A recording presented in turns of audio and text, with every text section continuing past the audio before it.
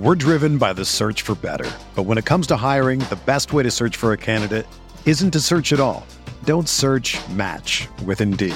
Indeed is your matching and hiring platform with over 350 million global monthly visitors, according to Indeed data, and a matching engine that helps you find quality candidates fast. Ditch the busy work. Use Indeed for scheduling, screening, and messaging so you can connect with candidates faster. Leveraging over 140 million qualifications and preferences every day, Indeed's matching engine is constantly learning from your preferences, so the more you use Indeed, the better it gets. Join more than 3.5 million businesses worldwide that use Indeed to hire great talent fast. And listeners of this show will get a $75 sponsored job credit to get your jobs more visibility at Indeed.com/Blue Wire. Just go to Indeed.com/Blue Wire right now and support our show by saying that you heard about Indeed on this podcast. That's Indeed.com/Blue Wire. Terms and conditions apply. Need to hire? You need Indeed. This podcast episode is brought to you by Coors Light. These days, everything is go, go, go. It's nonstop hustle all the time. Work, friends, family, expect you to be on 24/7. Well, sometimes you just need to reach for a Coors Light because it's made to chill. Coors Light is cold lagered, cold filtered, and cold packaged. It's as crisp and refreshing as the Colorado Rockies. It is literally made to chill. Coors Light is the one I choose when I need to unwind. So when you want to hit reset, reach for the beer that's made to chill. Get Coors Light in the new look delivered straight to your door with Drizzly or Instacart. Celebrate responsibly. Coors Brewing Company, Golden, Colorado. Arteta! What a strike! What a screamer! Zola! And a fantastic goal! Arsenal back in it! And here's Limpar, lines it up, finds the net. Arsenal in front. It felt like a dispiriting day again on Saturday, but the good news is that Mikel Arteta has found the statistics to indicate that we're actually playing well. This is the Arsenal Vision post-match podcast. My name is Elliot Smith. You can block me on Twitter, Yankee Gunner. You know we are a podcast that is statistics friendly. We like our data. In fact, Scott will be on down the line at the end of the pod to give us some statistics. And now, as a statistics friendly podcast, we are in simpatico with our coach who has delivered a message that, yes, the statistics are clear. Arsenal should be winning all the football. And if you're losing all the football, at least point to statistics that say you should be winning all the football. And that's what he's done. We'll get to those quotes. We'll get to another defeat, where it leaves us, and a little bit about the kind of football we played. I'm sure we will focus on some individual performances, no doubt. Willian, we shall cast our eye on you, my friend. Have no fear. But maybe one or two others as well. And here to do that with me is Clive. You can find him on Twitter at ClivePFC. Hello, Clive. Hey, hello. And Paul, you can find him on Twitter at PosMyPants. Hello, Pos. Woohoo! And Tim, you can find him on Twitter at Strawberry. Hello, Tim. Hello there. Tim, I'm wondering if you're having any regrets. I've done some things on weekends that sometimes I wake up on a Monday feeling pretty dirty and regretful about. And in the Instant Reaction pod, you did go in pretty hard on Willian. And I'm wondering if you have any regrets with your Brazilian linkage there. I mean, are you feeling any regret about that? Or you feel good about that choice? No, I feel very good about that choice. Thank you very much. Yeah, good. Just want to make sure because I loved it.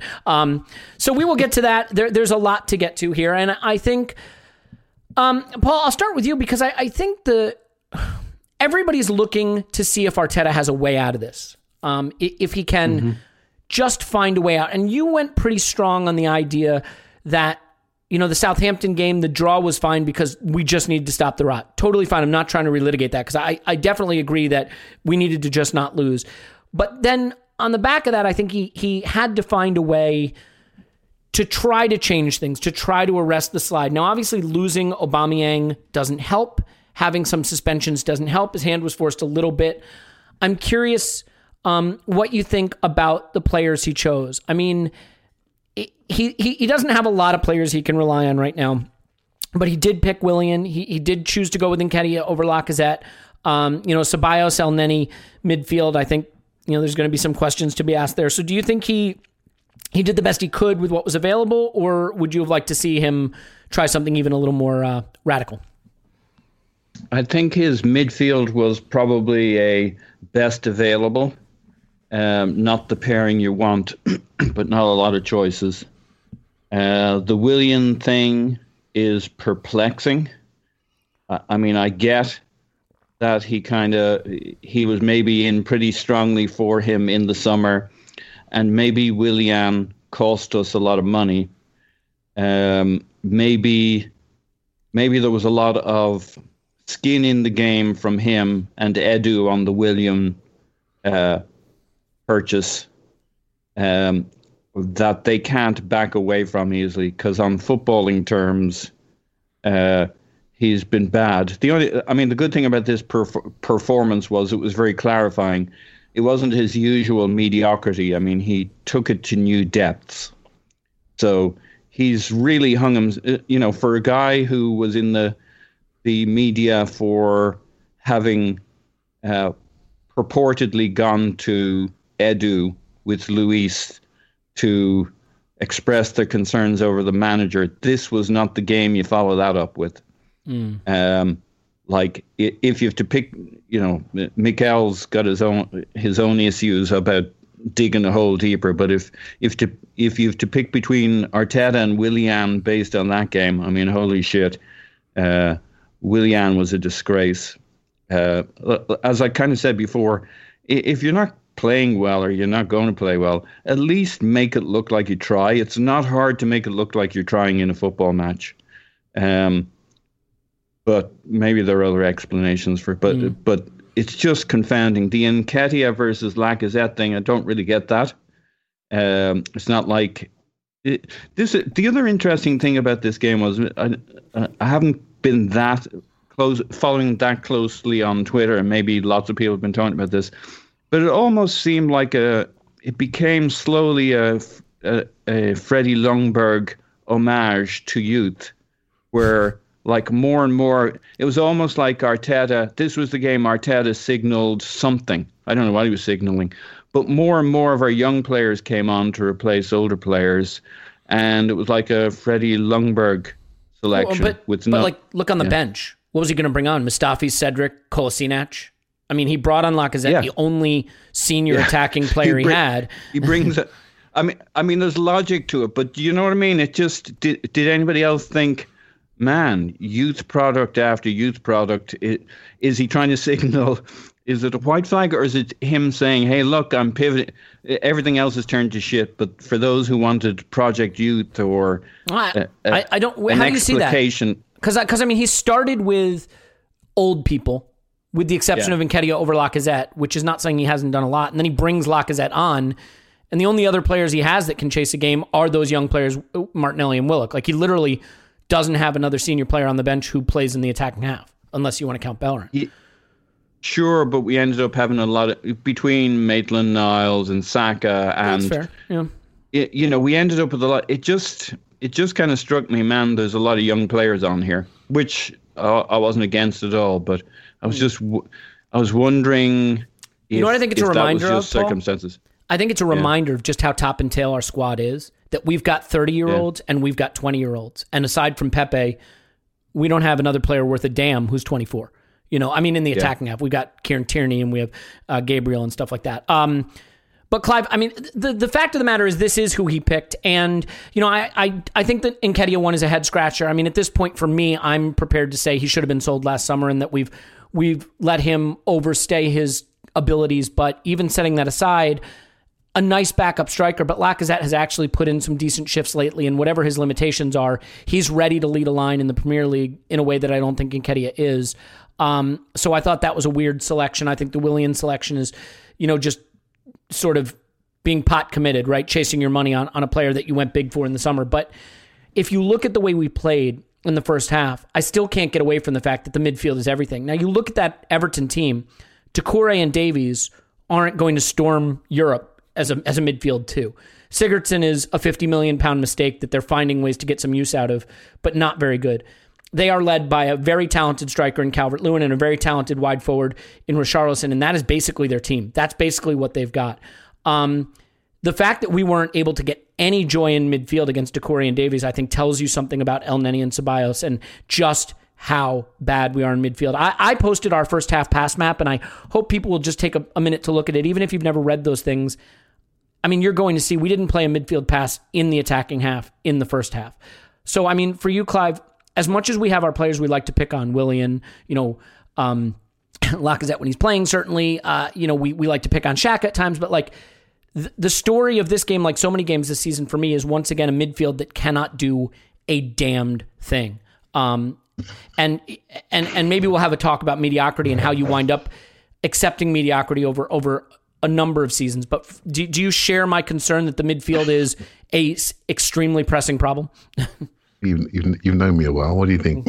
I think yes. I think you're wishing Thomas Partey was not rushed back for the Spurs game. I'm wishing we had about 2 of him, really, and that's the issue that we have. Somebody that walks on the pitch and says, "Okay, this is my area. Where's my man? Oh, there he is. Right, you're dead." Right, and it's that simple. Not people that stand next to centre backs or stand in lines where they can't receive the ball, or stand so deep they just can't affect the other team.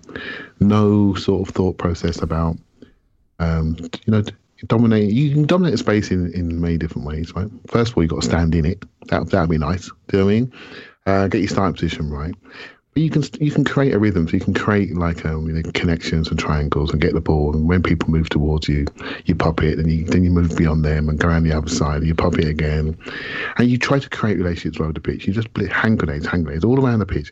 Can I create a triangle? Can I create a triangle? Arsenal mids don't do that very often, and they just basically stand in the wrong spaces. And our centre backs allow them to do it, by the way, because they're scared. They're not too quick. They like to see the comfort of bodies in front of them. I said before, they should get off their toes, get out there, go and engage, go and fight the game, because then you can go the other side of them into your zone earlier. Do you know what I mean? Mm-hmm. But if you're always in front of our centre backs, then guess what? You're going to receive the ball in nice, comfortable areas. You're going to pass the ball. You're going to pass the ball to another player in comfortable space. But maybe you need to do that 15, 20 yards further up the pitch, and that's why you get the first half pass back that you sent out earlier. It's just a lack of engagement. You've heard me say it. I mean, I'm not saying anything that you guys don't agree with. We don't engage. We take and play the game that we like to play, not the game that will hurt the opposition. We just don't do it enough. We haven't got the bravery. We haven't got the technical security. We haven't got the physicality to recover. We can't step past people very often. And when we do, we get caught, right? So if we do step somebody, we have to get rid of it straight away. If the pass isn't there, we get caught, right? So I was looking at where Ceballos was, for example, in this game, and when he felt he wanted to connect, so he would choose the right-hand side quite high up to connect and create triangles. Well, why do that? Do your job in the centre of the pitch. Make sure we're controlling the game from there. Push people up, push people back. Get us playing forward. Dominate the ball, dominate your man, make people move, make people come and get you, make people jump out, come and get you. If you're playing 20, 30 yards away, well, no problem, mate. I'll stand there in my 4 centre backs, get them on the old rope, look around, say, what they got? Eddie Nketiah, 20 years of age, nice, bright young player, quite sharp, but he needs sharp movement around him. He needs to be in the box. He's nowhere near the box, outside the box, he's just an average footballer. Inside the box, he's quite sharp. Don't let him in our box. They're smashing, pushing back. Let's get up there, arm in the back, push him out. Their centre mid's not going to run past us. Excuse me, don't worry. They're not going to run past us. So when we go tight to him, we haven't got to worry about filling our hole again because no one's been running behind.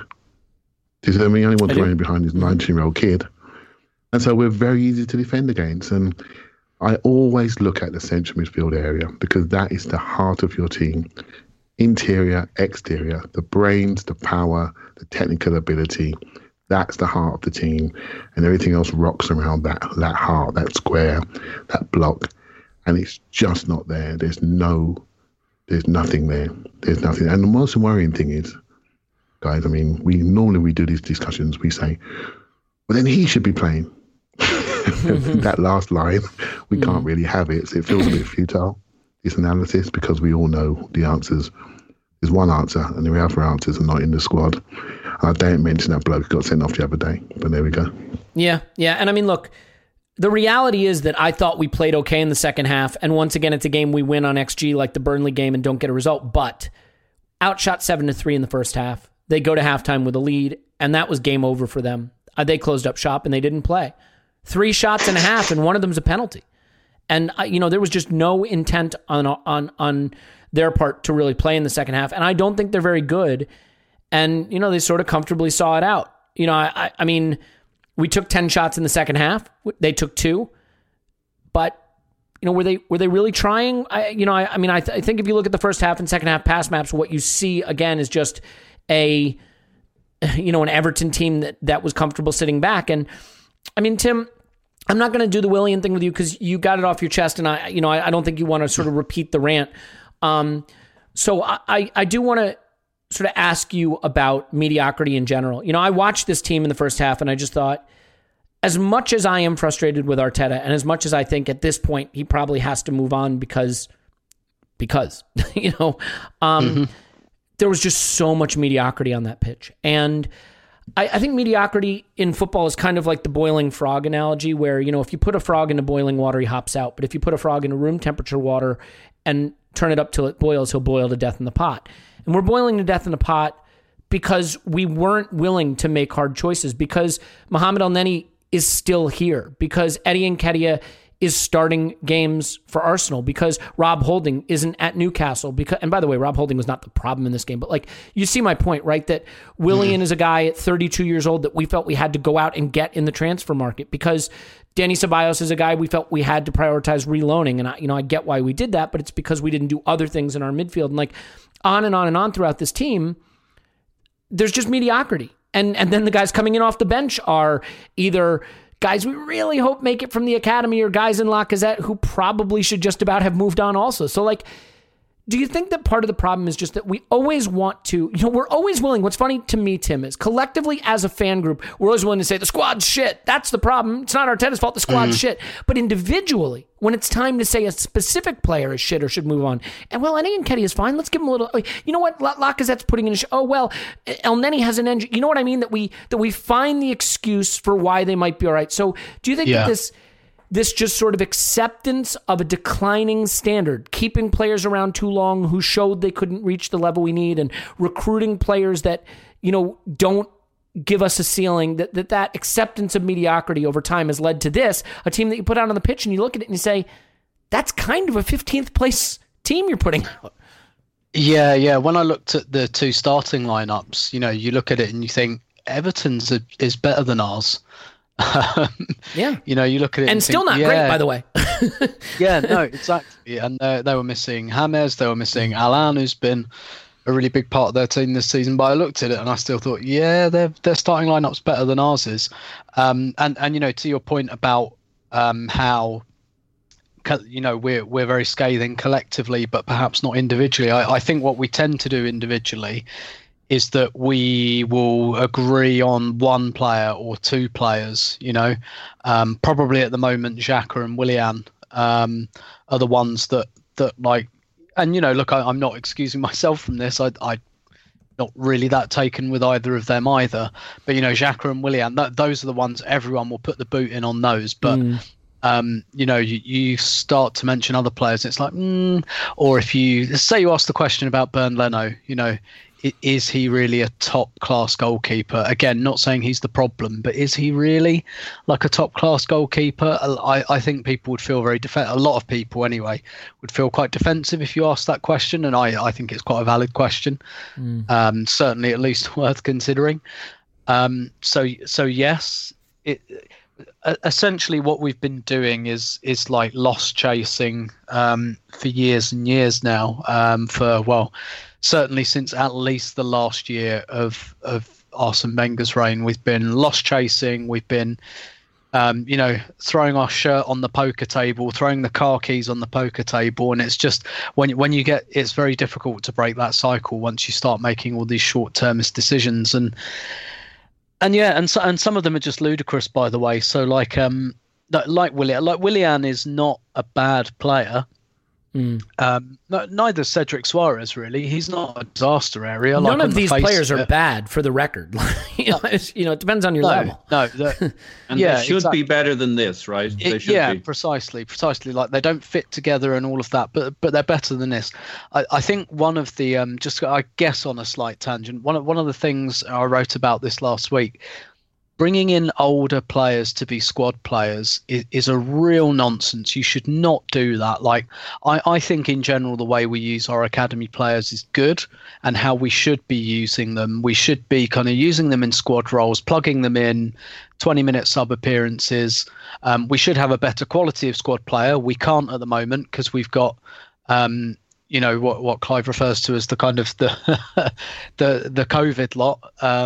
Mustafi, Kolasinac, we can't move on, so they're taking up places. But, if you sign someone like Cedric or someone like Willian, if you sign players like that onto big contracts into their like mid-30s, particularly someone like Cedric, if you're signing someone who at the age of 29 is happy with being a squad player, you will never move them, because what they're doing is they're pension planning, right?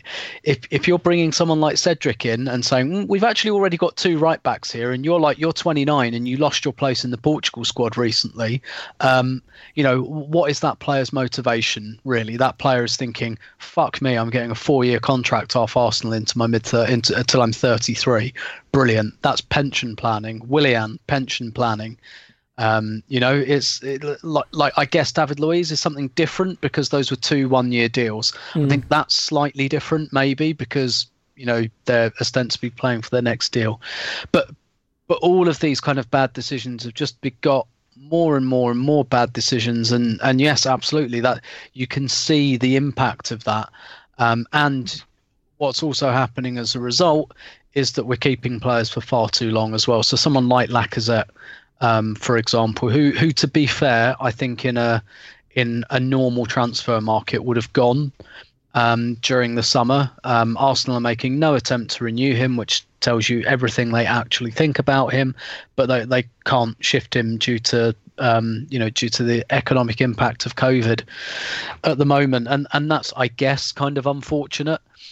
But yeah, absolutely, it's all just lots and lots of bad decisions, and that what happens then is you keep getting into a short, and we're in a short-term whirl again now because we're actually in a relegation battle, and that means, to your point, you do stuff like you keep El Neni, even though he's come back on loan from Besiktas, which was probably his level, but we kind of. I still understand in isolation why we kept him, because we don't actually have that many central midfielders. We don't really, apart from Partey, don't really have any good ones. But we were actually literally low on numbers there. So we do the year loan for Ceballos again. We do, it's like it's making ends meet, right? That's kind of what we're doing squad wise. And that's just that's a symptom of several years of poor decision making. Yeah, and then you're backed into a corner because you're putting out a team that is in 15th because it belongs there. I mean, I sort of disagree with you and Paul that these players are better than this. I don't agree that they are. I don't think Eddie Nketiah will wind up at a club that's above 15th in the Premier League. I don't think that's where his career is headed. Not because I don't like the guy, I don't think he will. And if I... No, but he's the choice striker. No, but he started this game, I'm saying. You know what I mean? Like, I'm saying the team that was out on the pitch. Yeah. Like, I think Mohamed El Neni will be playing his football somewhere lower than 15th in the Premier League. I think the same is true of Rob Holding. I think the same is true of Eddie Nketiah. I think the same as Willian should be retired. I think, Dani Ceballos will probably wind up spending his career bottom half of La Liga. So, I mean, and then you look and you say, how is this team 15th? And you say, well, I tend to think that football is a strong link sport, not a weak link sport.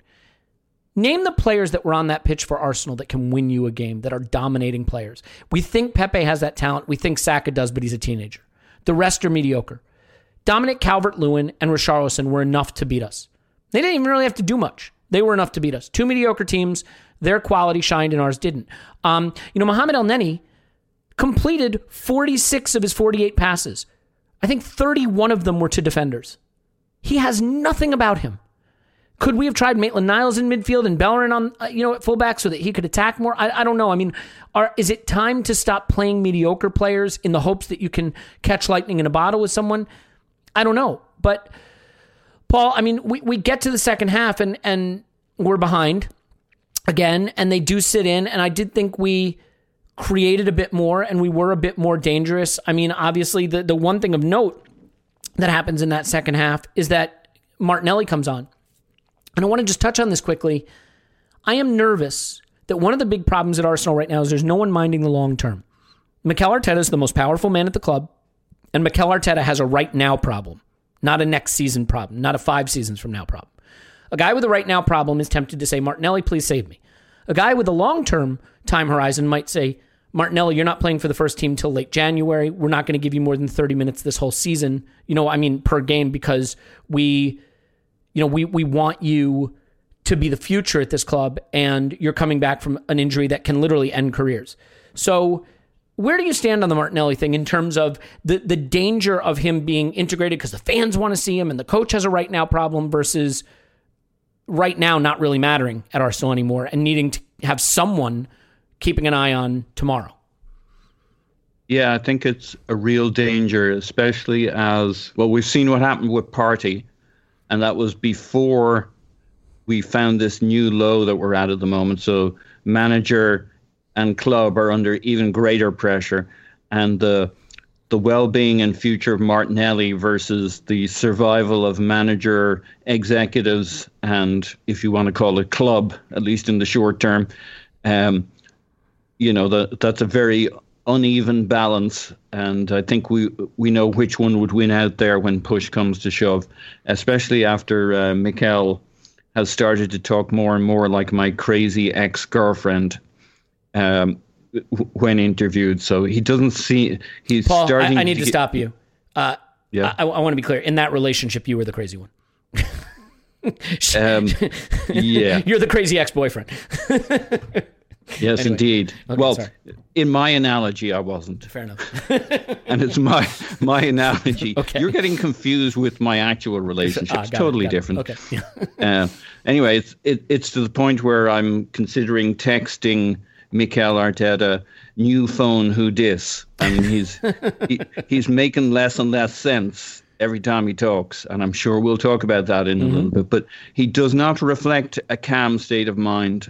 I know we'll talk about the stats comment, but I'm equally concerned about the victim comment that he wants players who will fight versus victims. And my concern with that is I'm not sure I like the terminology in terms of what that reflects. It's almost kind of that, like the word victim, well, who does he think he might be a victim here too? It's beginning to feel like he thinks he is. But in using the word victim when you're talking about your player squad performances that have gone on, that's dangerously close to the finger-pointing, blaming game. And I don't think that ends well. And we know there are divisions and meetings between the team and finger-pointing and stuff. And that can be very cathartic. That can be a release. That can lead to alignment. But it can also go tits up quickly, and probably goes that way more than the others. So I'm worried about how Martinelli is used. And I'm worried that there's anybody here, that there's a grown-up in the room. I kind of talked before. I have this theory that what we need to do is sign not a new manager, though I'm not against that, or a new bunch of players, though if a grown-up in the room spots the right player, sure, why not? What we need is a czar of football, and I use that term because I don't really care what he's called. I care what he does. It doesn't matter what's on his business card. We can keep Edu.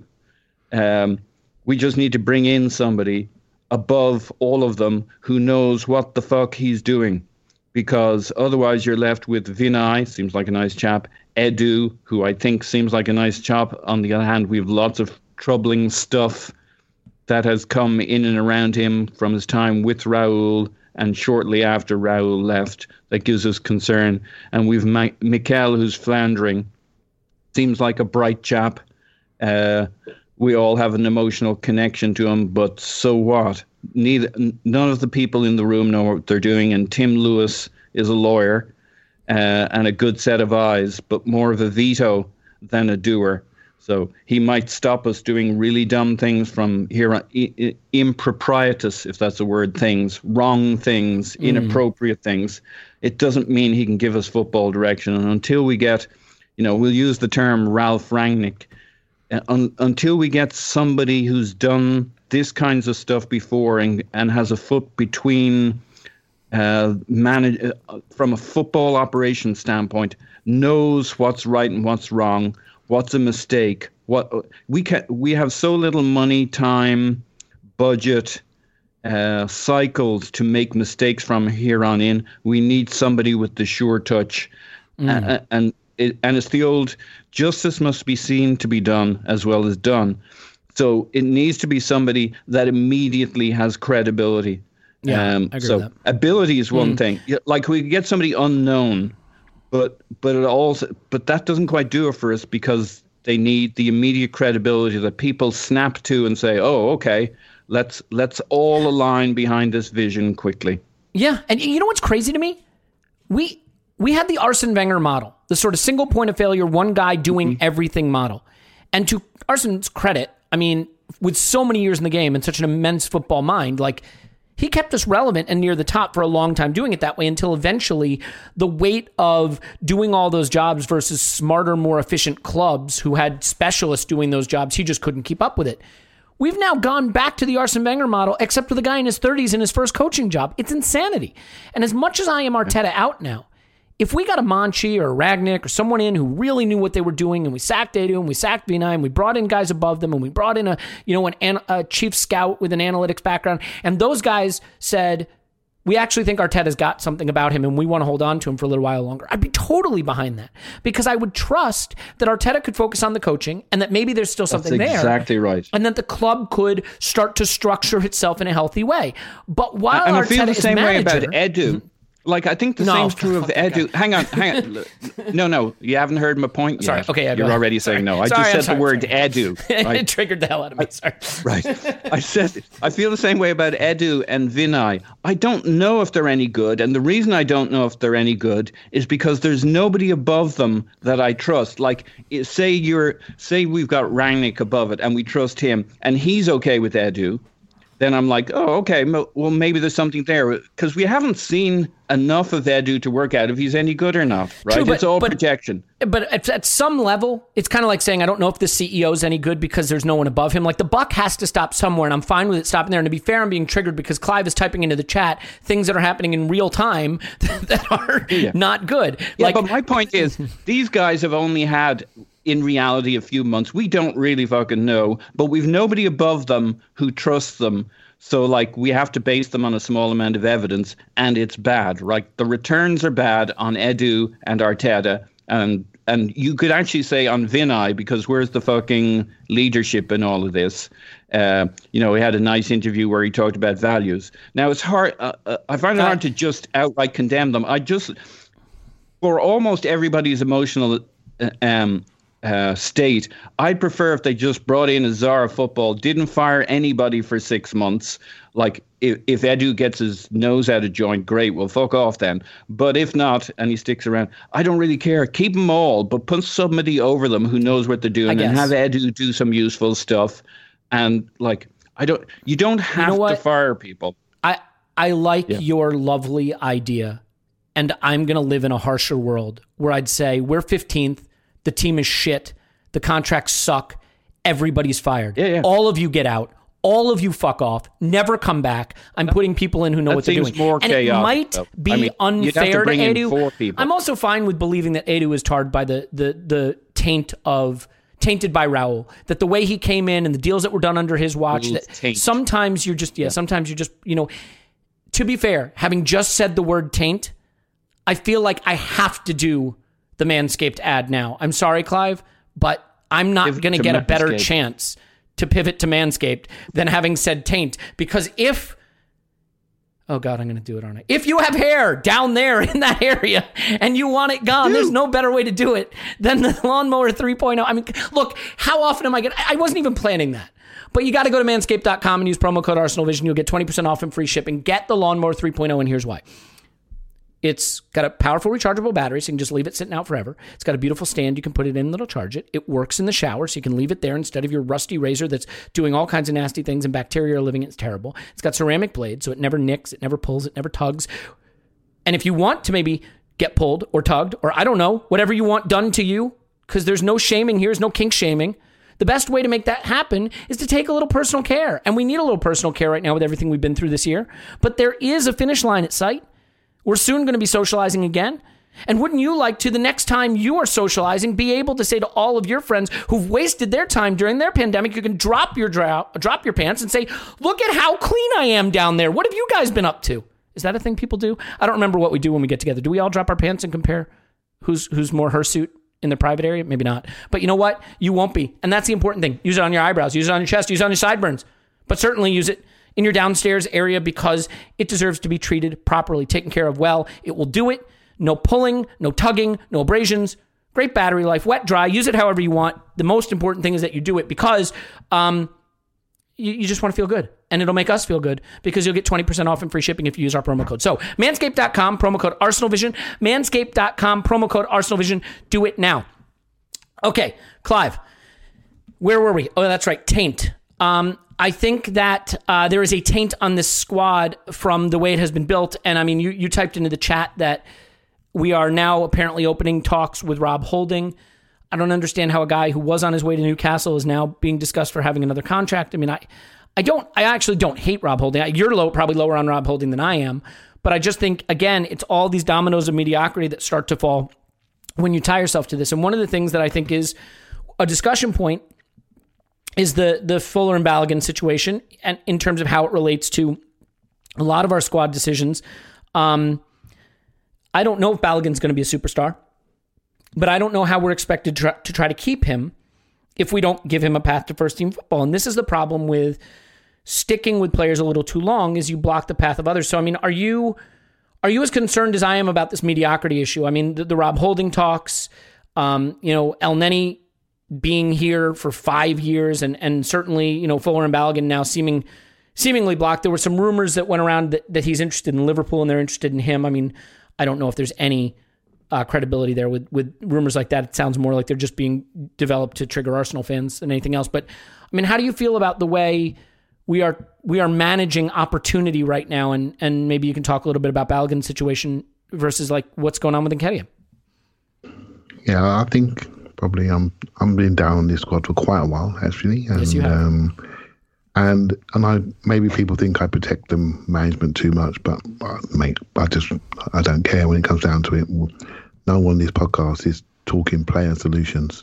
They're over the age of 14. Do you know what I mean? It's like no one's talking about it. That means we've got bad players, right? So, and it's just where we've ended up. I mean, Rob Holding, been here, I don't know, 5-6 years, about to get another contract. He's at the contract number 3. El Neni been here since 2015. 2 contracts, 1 year to go in the summer. These people are here too long. They're here too long. And the Holding thing, I find it quite, and by the way, he's captain, and by the way, he's playing his absolute heart out. He's one of the players playing above their skill level. Right? Absolutely. No issues with him. Nice lad, good player. We got him for 2 mil, move him on for 20. Brilliant. Great spot, Arsenal. Move on for 20. He's had a cruciate in there. Very unfortunate because he was progressing. But you know what? Move him on. No drama. That's what you do. That's what you do. You're going to get someone better. We're going to give him another contract. And that worries me, particularly when we hold up against Balogun and you think, crikey, what are we doing here? This guy could have some real potential and we're potentially letting him go. And there's 2 sides to every story. We don't know the full story. But from January the 1st, he can sign for a club in Germany or Italy. And that is the rumour. And given his agent, Jadon Sancho's agent, I'll be concerned about that rumour.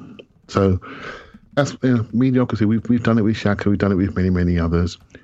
If we buy them, we tend to compound it and then convince ourselves that these are the players to take us into the future. And I just don't see us learning. And what Paul was talking about there about having an overseer, that's built up because we don't quite trust the people that are there.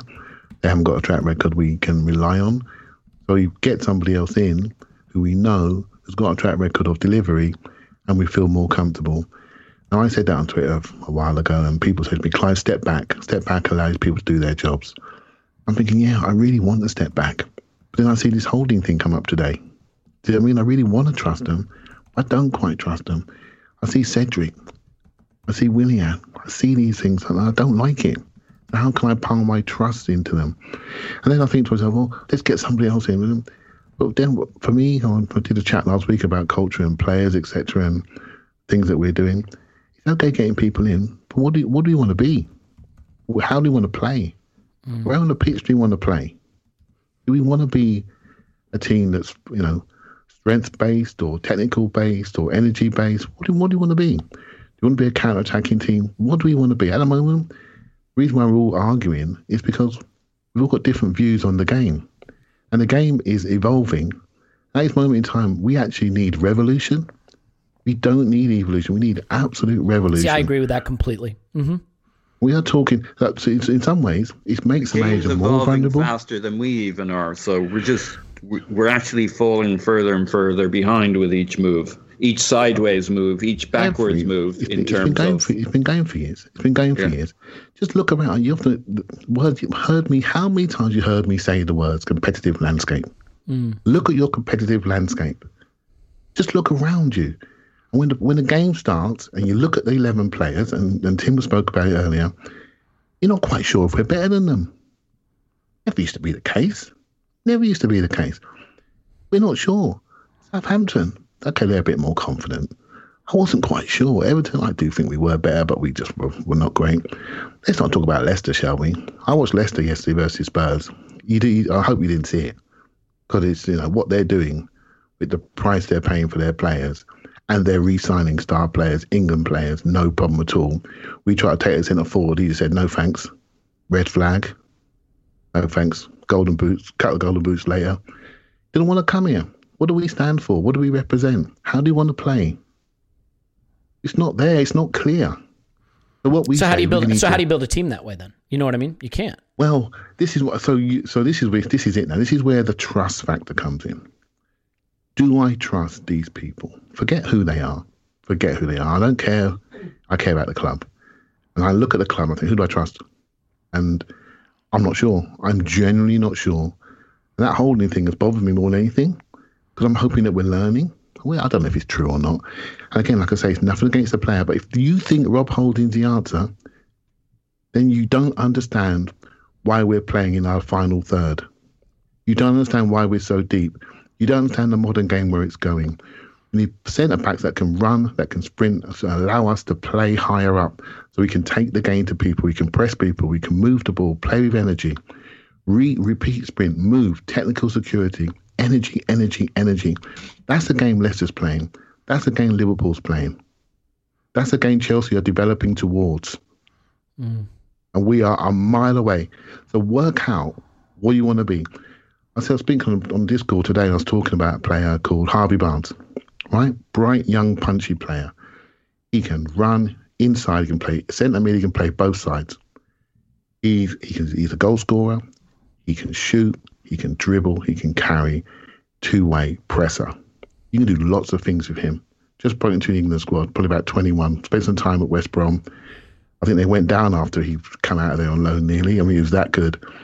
A bright, young, modern player. No one in our club or our fan base talks about Harvey Barnes. We still want Guendouzi and Ozil. They are crap compared to him. Okay, the old Ozil wasn't. But the game is now Harvey Barnes' game. It's not Guendouzi's jogging game. It's not Ceballos' game.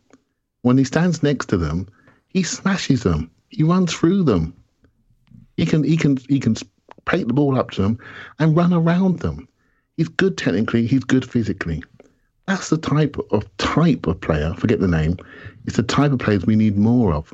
Those types that can allow you to play different phases of football. When teams push us back, we can spring.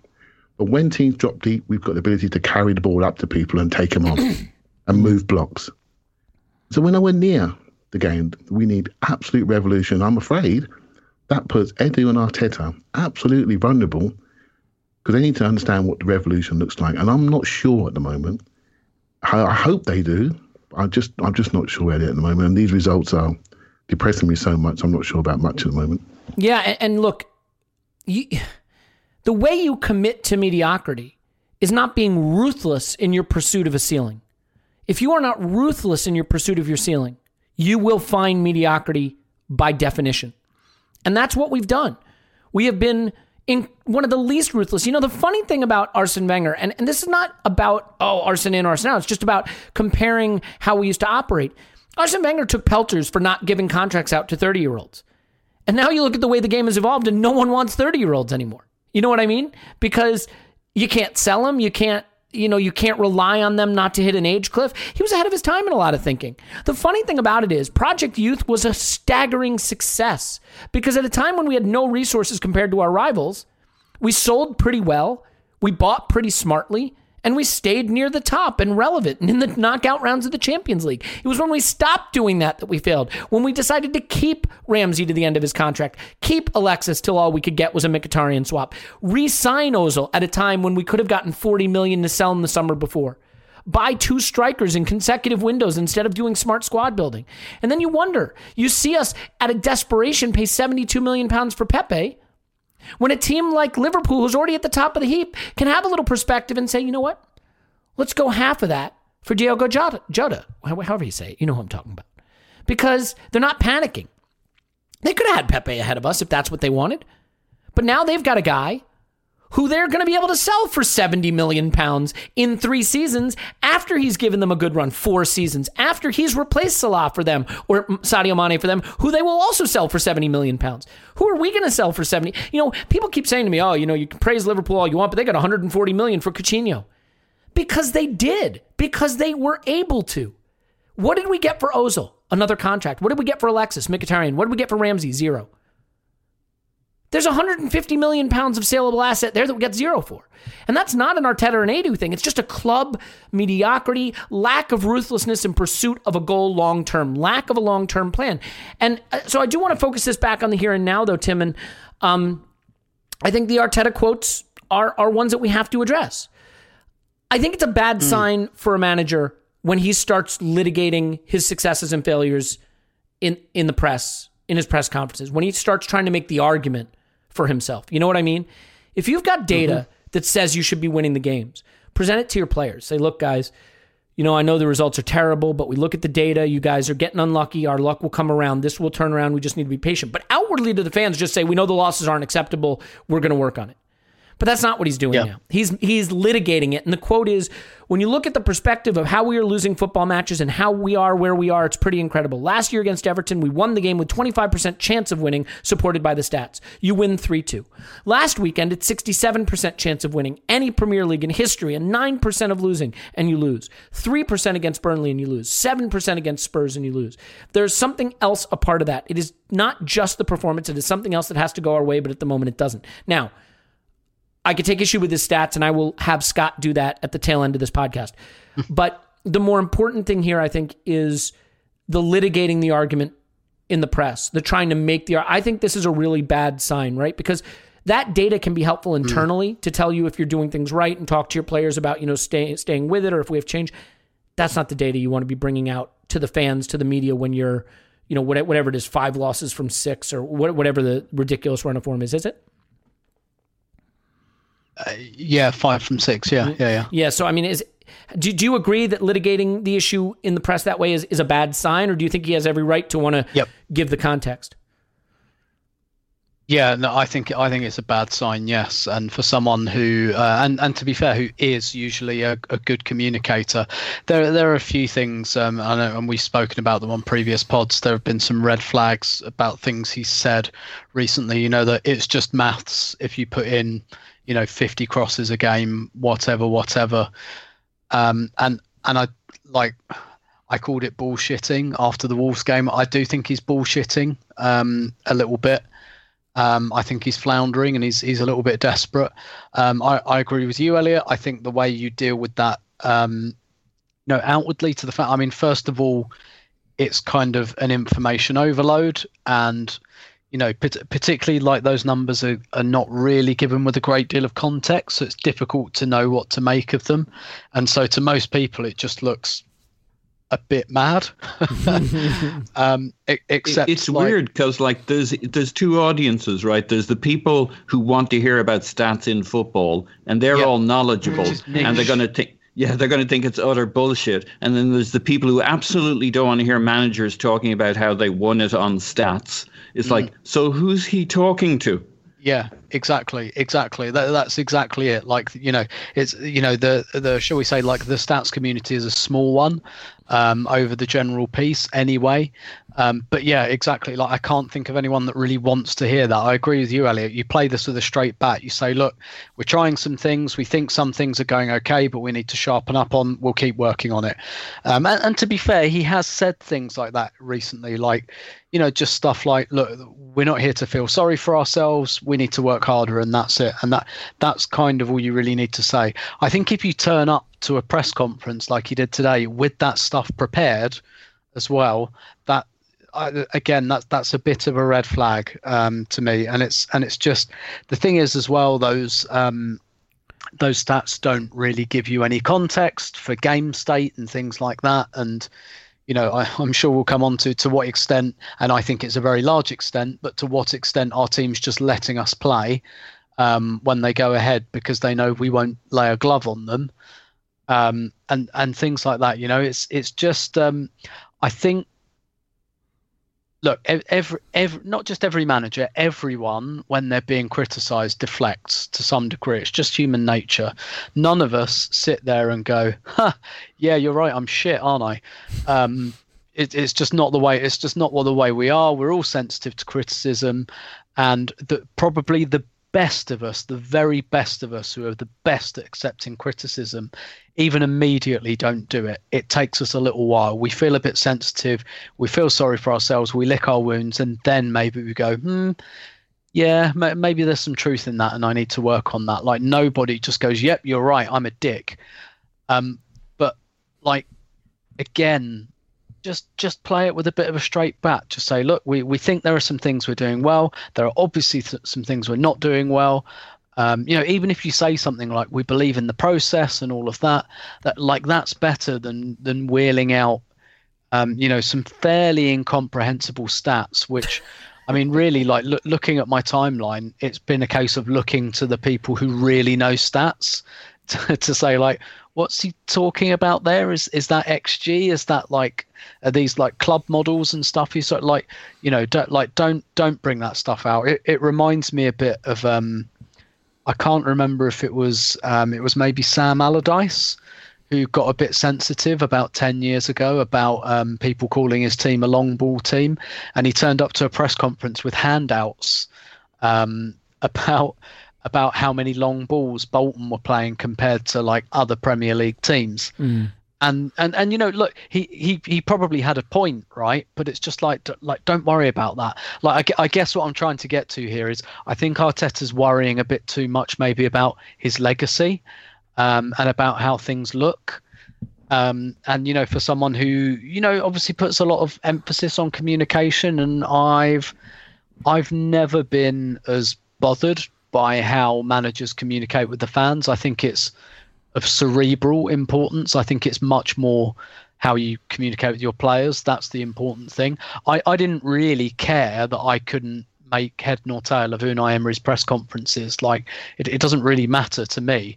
The only reason I worried about that was because I was thinking, oh shit, like, is this what it's like in the dressing room? Like, I wonder, I'm curious, maybe he communicates very differently in the dressing room, but if this is how he communicates in the dressing room, like, I hope the players can understand him. I don't, to me, it's of limited importance that, Mikel Arteta does good press conferences, and as we're seeing now, that doesn't get you results. And I think there's just too much emphasis on that. I agree. I think the issue, though, Tim, as you've sort of rightly pointed out, though, is it's not the it's not what he's saying, it's what it says about him and the situation. And he's had that data prepared for him to go out in front of the press and make the defense of how we're doing and how he's doing. And that, I think, once the coach is trying to convince the public he's doing a better job, rather than just getting down to the work of winning football. And I get it. I mean, what is getting down? What is it really? It's not taking away from his work to go out and have that. But you know what I mean? Like, it's pulling focus. He's clearly worried about it. If you're confident in, quote unquote, the process, keep doing it, and the results will speak for you eventually. If you really think that playing this way is going to get you, and look, this is Arsenal, right? We're not just talking about getting out of 15th place. We're talking about getting up towards the top of the league. And obviously none of us think that that's a possibility, but that is the aim at Arsenal. It is not to be comfortable mid-table. If you believe in the process and you believe in that, then just be quiet about it, and the results will say everything in a few games' time. And I agree with you. I think he's reaching a bit, and it's probably because he's not that confident that the results are going to come. Yeah, and look, I have to admit, you guys, like, while everybody was really excited about Arteta, and me too, to a certain extent, at the end of last season and during some of that time, just because it was a nice change from Emery and things looked like maybe they're heading the right direction, there were little things about how egocentric he was in his approach. I mean, the running onto the pitch screaming, "I told you to believe in me," that was a fun moment. People liked that. But there was also a part of me that's like, wow, that's really egocentric. That's really self-confident, good for him. But like, and then, the way he banished Ozil and the way he banished Guendouzi, like really powerful, big, strong moves, statements of ego, statements of self-belief. But like, you got to back that up. If you're going to be that egocentric and that certain of yourself, when it starts to go badly and you haven't fostered a collective culture and you fostered a very egocentric culture, that can be dangerous. And I sort of look at this guy now and I say, you told everyone believe in me. You told everybody the planets revolved around you at this club, and so you got to take it on the chin now. And I don't know. I mean, he does seem like he's sort of floundering, and the way he bristled at the issue of crosses and stuff like that. I think he wants to be written about positively. He wants to be seen as a brilliant coach, as of course all of them do. But now that he's facing the first questions about his ability, I think litigating it in the press is the wrong way to go. Let's wind this down a little bit, but I don't want to cut Paul and Clive out of this. And I do want to make sure that we have a final word on the Willian thing. I've sort of saved it, kept our powder dry, but the Willian thing is a really big part of this. So, Clive, I'll come to you in a moment on Arteta, but Paul, I just want to say, like, the irony of performances in football is that sometimes the narrative gets written early in a game and we don't revisit it later. Willian had one of his best performances for Arsenal late in this second half. Now, to be fair, it was when Everton were betting in, sitting back. He got to be more central. He was pulling the strings a little bit. He played some nice passes. I mean, I think we played the best football we've played all season in the 5 minutes of stoppage time, because guess what? When the other team camps in and you can put 8 guys on the edge of the box and really push them back, you can play some interesting football, and Willian was involved in that. But I can't escape the narrative that was written by his first half: walking, disinterested, uninvolved, no ambition. And Paul, like, for me, that first half looked like a guy, and I hate to lean so much in narrative, but I couldn't help watch it and think this guy wants his manager sacked. And I think it's interesting that there's rumors that Luiz and Willian are leading an insurrection behind the scenes. Both of them started this game. Both of them were given a long time. How do you feel about the Willian performance and Arteta's unwillingness to take him off? Do you think that there's a fear factor there of pushing him to rebellion? Pepe coming off, Nketiah coming off, Willian staying on. I thought that was a big, strange call for a player who had spent the first half showing absolutely no interest in contributing to an Arsenal result. Yeah, look, it's a weird one that we continue to puzzle because it keeps going on.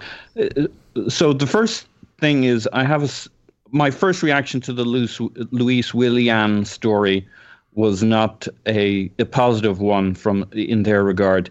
On the other hand, it'd be kind of weird if Willian and Luis didn't go to Edu and say, like, it didn't mean they went to him and said, we want him sacked, right?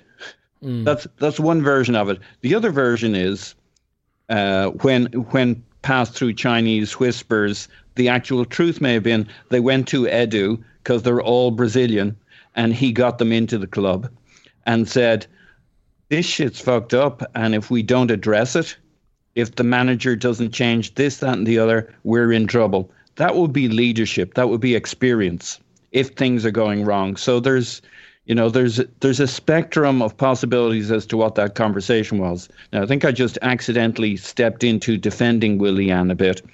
But that's the challenge with these things. It's all like when things are in the shitter, then everything's bad. Well, maybe maybe these conversations have to happen and there have to be release valves. And after you've done your finger pointing and shouting at each other in the dressing room and the manager said this and you said that and you've dug into your positions, you need like if you can't talk to the director of football about what you think's wrong and triangulate it, it happens in families, right? You talk to your mother talks to your father and source things out between you and your father. Everybody talks to your mother. In many families, secrets that should not be shared are shared through the mother, and the mother mediates things. That should be the role of the director of football. Now, back to that performance here. That was a little aside. These conversations, if we don't think the people talk to people, we're fucking deluded, especially 3 Brazilians in a club. They're going to be talking, and they're going to be bitching. And they probably need... Arteta needs to be able to survive the fact that people have issues with what he's doing. So he just needs to start the good coaching and everything gets sorted out. The results too. He needs to survive to the 2nd of January.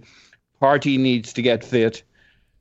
We need to, if you're looking at it from his perspective, he needs to have his excuses. Aubameyang's out, this, that, the other, some bad luck. He needs to get to the 2nd of January. Some good news about the window. We get somebody in who's more of a creative player. That gets him another month or 2 as we see how Partey and the new Aouar plays out. Maybe we're actually better. Maybe just the fresh air of January kicks in and then people settle into the idea, well, let's just fucking settle in. The time to make the changes is May, June timeframe. And, if Pochettino pops up and he wants to, and he's available and whatever, sure, fucking move for it. But I don't know how we're going to find that manager who solves our problems unless we get lucky. If we get lucky and a Pochettino or a Brendan Rodgers or, whoever you're singing and dancing, because he needs to be more than just a good manager. He needs to be a good manager that's proven can settle right in and people trust from the get-go. There's not a lot of them around. Or is it Benitez who steps in for 6 months like he did at Chelsea? Somebody to get us to the summer.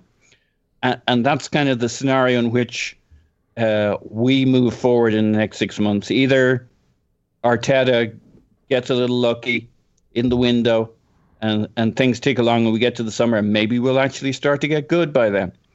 The Willian thing is just a massive fucking puzzle. Why does he persist with him? Maybe because he thinks he has to. Maybe because he looks at his options and he says, well, if this Willian thing doesn't work, I'm left with Pepe, who he really doesn't fucking believe in. Because, we may think Pepe is talented, but he won't play Arteta ball, whatever that is. He just won't. I mentioned the bit we saw in the Europa League game where people were voting a man of the match and Arteta was going fucking nuts because he knew that Pepe can beat every player on that pitch 7 times. It doesn't translate into the Premier League and it doesn't translate into what he wants to do. So he knows he's stuck with Aubameyang. Yeah. Hopefully in a good way. And then he's got Saka. And then who's the third player? And he thinks if Willian doesn't click, he's kind of fucked. And maybe him and Edu went big with the board, with the Crankies and said, this is the guy. I know he was on a free, but frees are never free. Ask Kolasinac, right? We need a big fucking chunk of money for this guy. He kind of solves a lot of our issues, and maybe they're just on the hook for this guy. And then footballistically, he doesn't know how he's going to play. He's made it clear Martinelli. He's right in saying the expectations shouldn't be on Martinelli, but when he had Martinelli before, he backed that up with his behavior. He played him more early on than he did later on before the injury. He's not going. It doesn't seem like a guy who's going to lean into those guys. He was even somewhat reluctant about kind of leaning fully into Saka. It felt like when he got a chance to back off that a little bit, he did. So I just think he's going to trust experience and Willian, and he doesn't know who else. Yeah, it's sackable offense. It just there's no explanation for it beyond you spent too much money on a 32-year-old who now has a buddy in Luiz and becomes a big personality in the dressing room, and you made a culture problem for yourself by bringing him in, and you made a squad problem for yourself, and you made a problem with Pepe, and you made a problem with your young players who want to come through, and it is for the people that say the squad is shit and it's not his fault. We have very limited exposure to Arteta's views on squad building, but what little exposure we have to it has been toxic and damaging, and it's unfortunate. Clive, there's not a lot of meat left on the Willian bone, to be fair, but I want to give you a whack at that and your feeling on, again, it's not that the guy should just never be used. I mean, you can't. The funny thing is, I don't believe in black and white situations like that in football very often. There's some. I don't think Willian should just be banished in the same way that I don't think that Guendouzi or Ozil should have been, to the extent that it was possible to go another direction. But I do think that the first half performance from Willian should have been a substitution at halftime, and certainly should not have warranted him being the guy that stayed on the whole game. Do you have an explanation for that or a feeling about that? I mean, how disappointed are you in a guy who was screaming, "I told you to believe in me" on the pitch just a few months ago, and now, doesn't seem to have the courage of his convictions?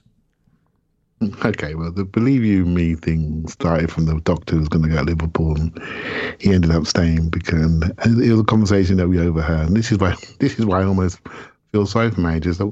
Whatever they say, we throw back in their faces. Even the stuff they didn't even say to us, we just overheard on the mic. So I'm with you, Clive. I think that's a private conversation. It might have been rash, but it wasn't him it wasn't him Mourinhoing out on the pitch. I didn't think it wasn't in a press conference saying, "Look, I told them all to believe in me, and I'm the king of the hill." He's like, just won the FA Cup, for God's sake. Literally within 20 seconds of the game. So that's neither here nor there, right? So on the Willian thing, well, let's not go there, shall we? The fact that our director of football shares an agent with a couple of players that come in that are looking pretty well off and are looking at properties in Dubai as we speak to spend the money that they're earning. That's an issue I heard David Hornstein say something on Sky. This is a failure that has many fathers, and let's just leave it there, shall we? Right? And some of those fathers are not at the club, right? So not going to bother talking about a player that's jogging around the pitch. The only 2 times he's done something is when he's played century, Sheffield United and this game. I originally thought he was coming in to play 10. But I thought it's 10 or 11, but certainly not 7, because our signing's out there. But guess where he's playing? He's played on the right-hand side, so got that completely wrong. So I can't even justify it to myself anymore. I think on the stat stuff, I'm trying to learn more about statistics just to sort of give myself a different perspective. I think it's really important, although I look at football in a player way, a psychological way, what a player does, how they mesh, balance, attributes, that type of thing. That comes to me quite quickly.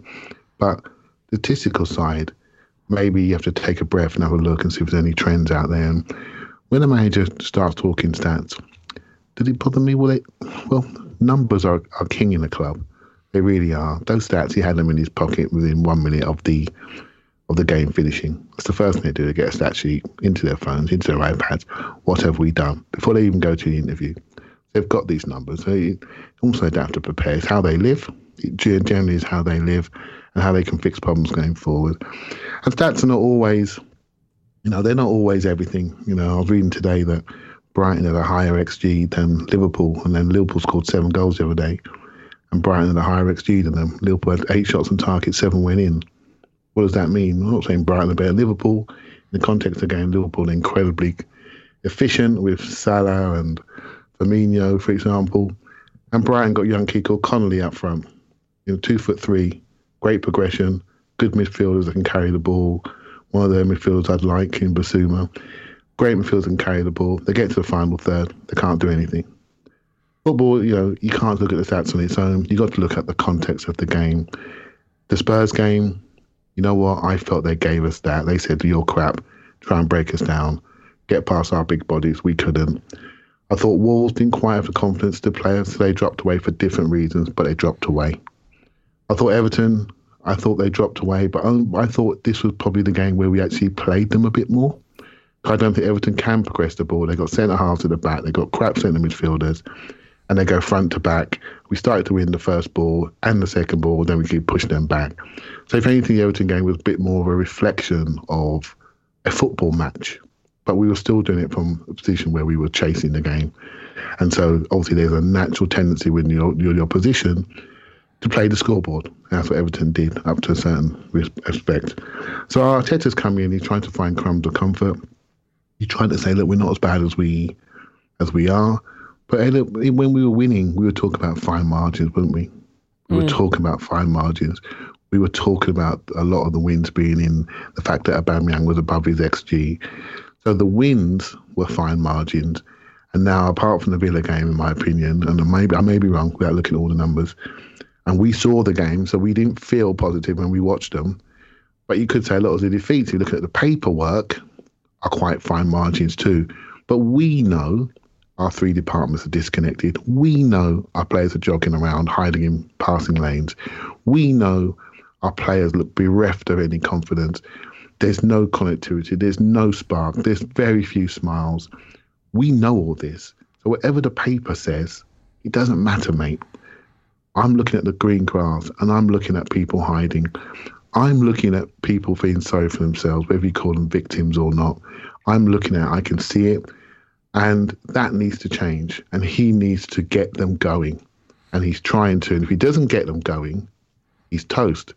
So I'm absolutely fine with him trying absolutely everything he can to get them going. I don't care what they feel like.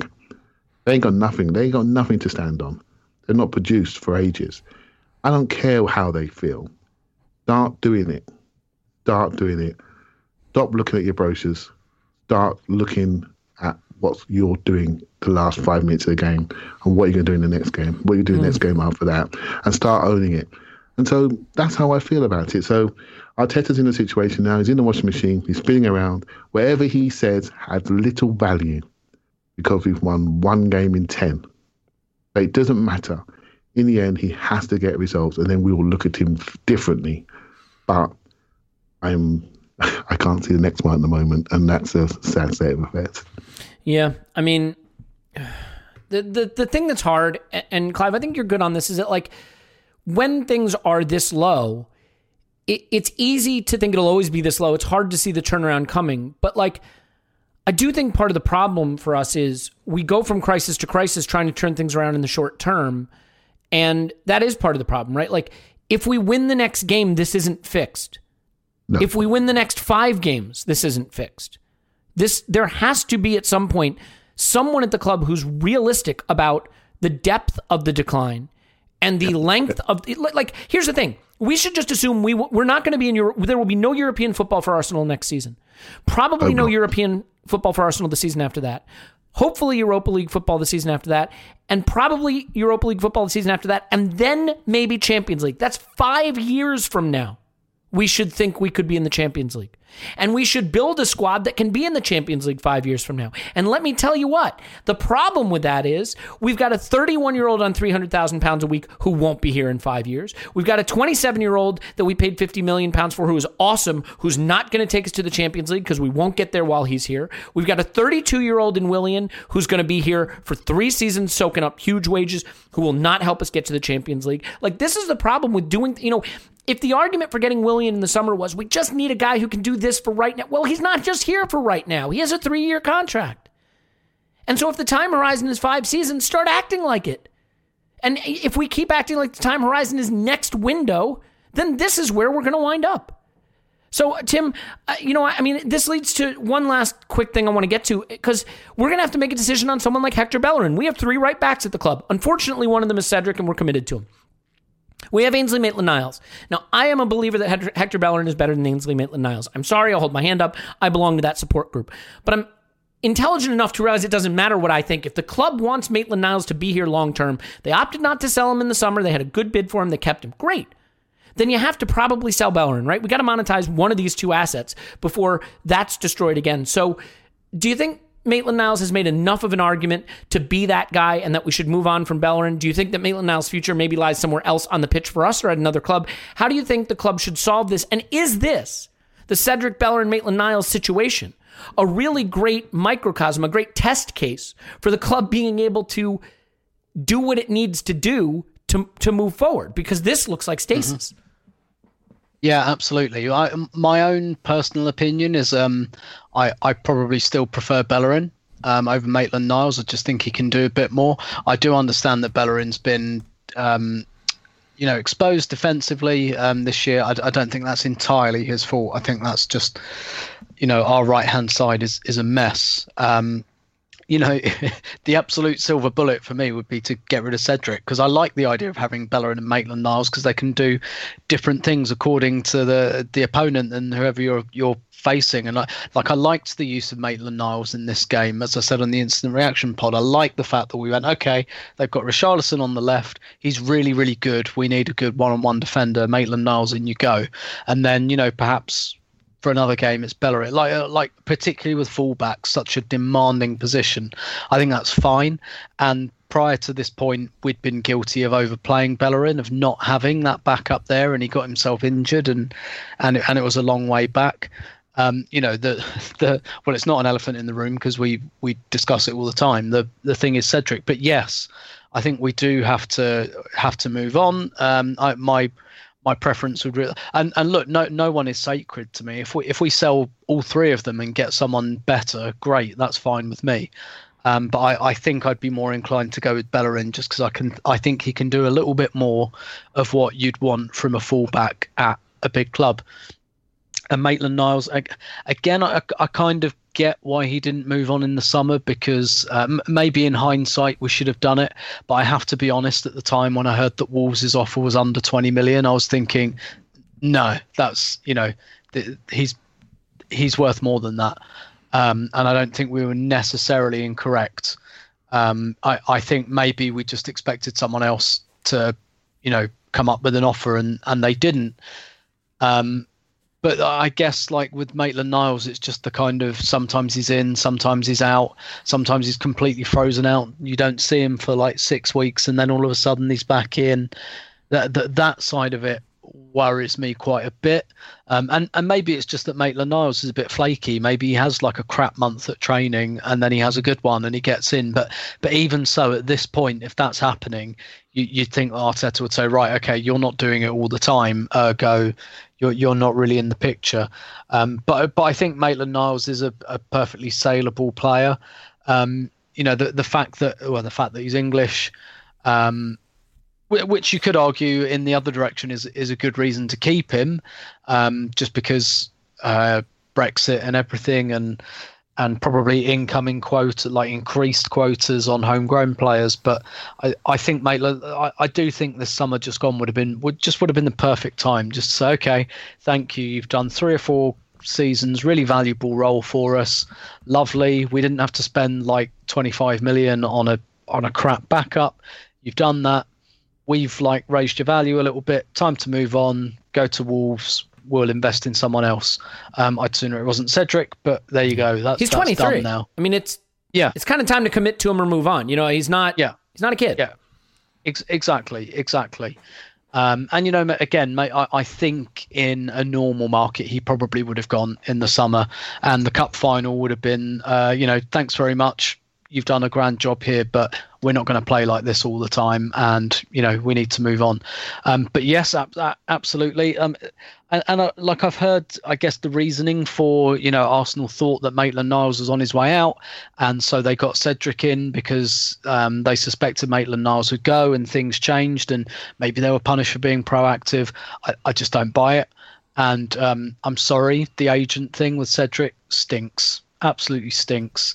It's just a mad coincidence, isn't it, that all of the Kia players we're getting are all on their last big contracts thanks to us. You for me, you can't divorce those things, and we also have to look at the fact that Raul Sanllehi, quote unquote, left, and there were reasons for that. There were reasons that he left after a few weeks after a non-exec director comes in, and so you can but speculate, but there are some red flags there. But yes, like absolutely, and I think I spoke about the Nketiah and Balogun situation, which is an open goal for Arsenal, where they've got a couple of good years out of Nketiah. Thanks for that. We used to pay 17 million for players like Lucas Perez to do what you did. You've done it. Brilliant. Time to move on. We're going to give Balogun your minutes now. Here's a new contract for Balogun, and we're even messing that up. So they're probably both going to run out of contracts, and we're going to get the runaround from Eddie Nketiah's agent in the summer. And so, like, all of this is just like, again, like I said at the outset of the pod, just symptoms of confused thinking, and we are going to have to eventually, kill some of our darlings. We are going to have to move on from them. We are going to have to look at players who might do a job in the medium term, but not the long term. And I've said this about Liverpool before, that, Klopp, I almost feel like Klopp drew up a list of, right, these guys, Benteke, no, out straight away. You can't play like I want to play. Lallana, we probably want to upgrade you. You're not the problem right now. We'll keep you for 2 to 3 years, and then we'll gently pack you off. Thank you very much. And then there's guys, yep, we are absolutely committed to you. You can absolutely play the way I want to play. And I don't feel like there's that kind of list at Arsenal at the moment. I might be wrong, but I don't feel like there's a Xhaka will keep you for a year or two. We'll keep you for a year or two. You're gone. You're, Homer Simpson style. You're cut. And I guess one of my biggest issues with Arteta as well is not just the results. What you're looking at with Arsenal is we're coming to a clinch point with a lot of contracts that are going to be up in the summer. There is a rebuild in the post, whether we want to do one or not. I'm sure we do want to do one, but there have to be 5 or 6 players bought in the summer. And so the question of this job now is, who do you trust with the rebuild? Who do you trust to make those 5 or 6 signings for players who are going to be on your books for the next 3 or 4 years minimum? And for me, Arteta has not totally, Arteta, Edu, whoever was making the decisions, we're told they made them together, has not totally impressed with the Willian and Cedric stuff in my book. I would not let this club spend £1 in January. Not £1. Sell, do not buy. Replace the people who are making that decision and let them spend in the summer. But if you let people who do not have the ability to see the right time horizon and buy the right players spend more money, you just further commit to having to unwind this project over a longer period. Clive, I know you wanted to sort of finish up on that squad building thing, and then I'm going to just give you my manifesto in under 60 seconds and we can get out of here. So you want to add on to that issue? Not massively. I didn't realise this until I came on the podcast, but, obviously I've been talking about blowing this squad up for a couple of years now, and the moment's here, right? So we can't refuse it this time. So the path is clear. But what I hadn't realised maybe until tonight is this is a revolution moment, not just a change to squad moment. This is a revolution about catching up to the modern game, and that's made me sort of less confident about our current regime because I'm not sure they're revolutionists. That makes sense. Mm-hmm. But I don't know enough. Yeah, I will say this: we don't know enough. These are the people that are telling us a long time ago that we've got a long way to go. So a part of me says, okay, let's give them a chance. I see that thing today and I just think, you know what? I don't trust them. And that's the issue. And we're so bereft of executives. I look at the club and I say to myself, which one? Is there anybody that I trust? Is there anybody that I trust to? Is there anybody that can see us for who we are? Is there anybody that can see the modern game and where we need to go? Is anybody looking around our competitors and seeing what they're doing and copying them? Cliff and copied us and gone past us. I'm looking at some Swiss Ramble stuff today. I'm looking at Leicester's spend over the last 5 years compared to ours. It's not right. Liverpool spent similar money to us. It's just not right. We're just throwing money away. We're inefficient spend, and we're still doing it. And we're still giving people far too much wages, and it's not right. It's a club thing. We can decide who we want to fire. You want to do that? Let's fire everybody. I think it's very immature and junior. We have a club issue about how we perceive ourselves and about our anxiety about how we're perceived from the outside. We're not looking at the job in hand with any sort of professionalism and elite expertise. And we need to. And I think fans start to question this more, and not just we're playing the wrong centre forward. because the other options are not great anyway. I think we're realising this now, and that's the problem. And I don't see an exit from a playing perspective apart from the youth, and you should not be exposing youth to this. That is negligent. When you have a player you spend 10 years developing, you have a bad 6 weeks, and you throw him in there to fix all of your 5-year problems. That is negligent, and that could be a reason why some of the old duds are playing. Because I'd rather see them get upset than lose somebody who'd spent so much time developing. Yeah. So it's a challenge, mate. It's an absolute challenge. Yeah, Paul? Yeah, look, I'm with you on what you said, Elliot, in terms of these guys not been allowed to buy or sell or whatever. No, I'd let them sell. I wouldn't let them buy. Yeah, granted. I don't know if they're capable of selling.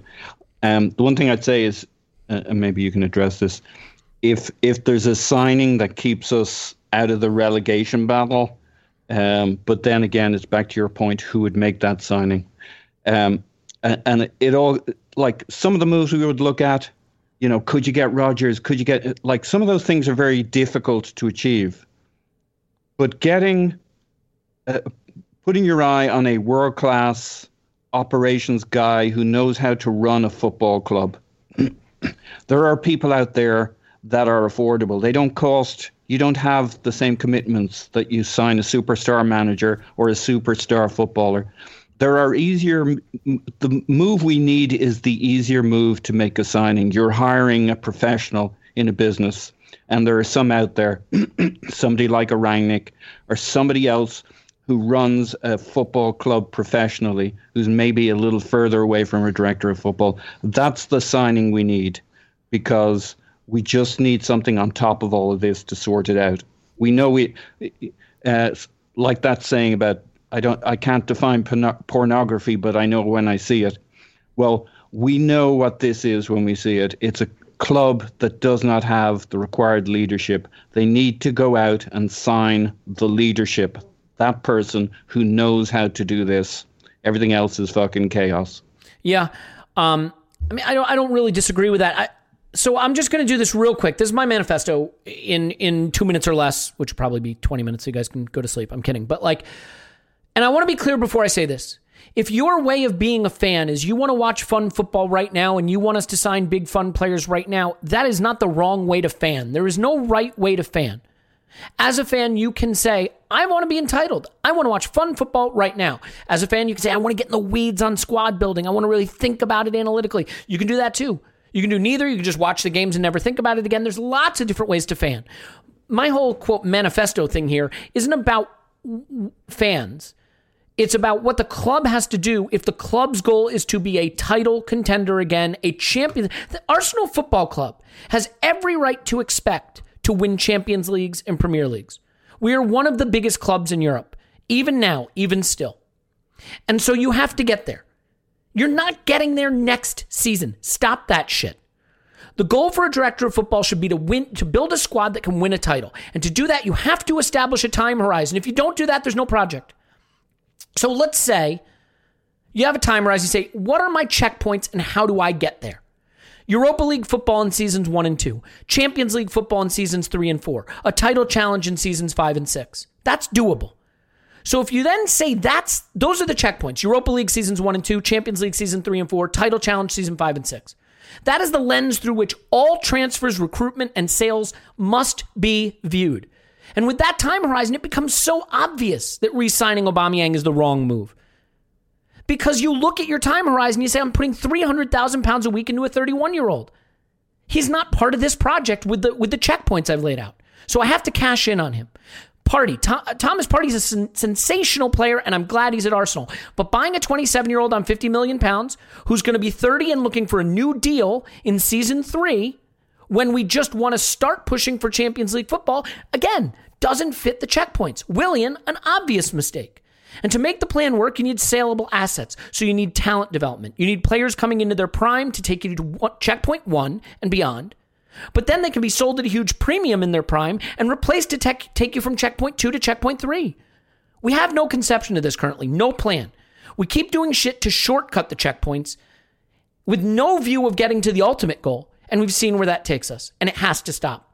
Until there's someone at the club who understands this, who understands that there has to be an ultimate goal, checkpoints along the way, and a plan to get there, we're nowhere. We'll keep doing whatever feels good immediately to either placate the fans or try to keep us into whatever checkpoint we're in right now. Desperate grasp for CL football. Desperate grasp for Europa League football. And now where are we?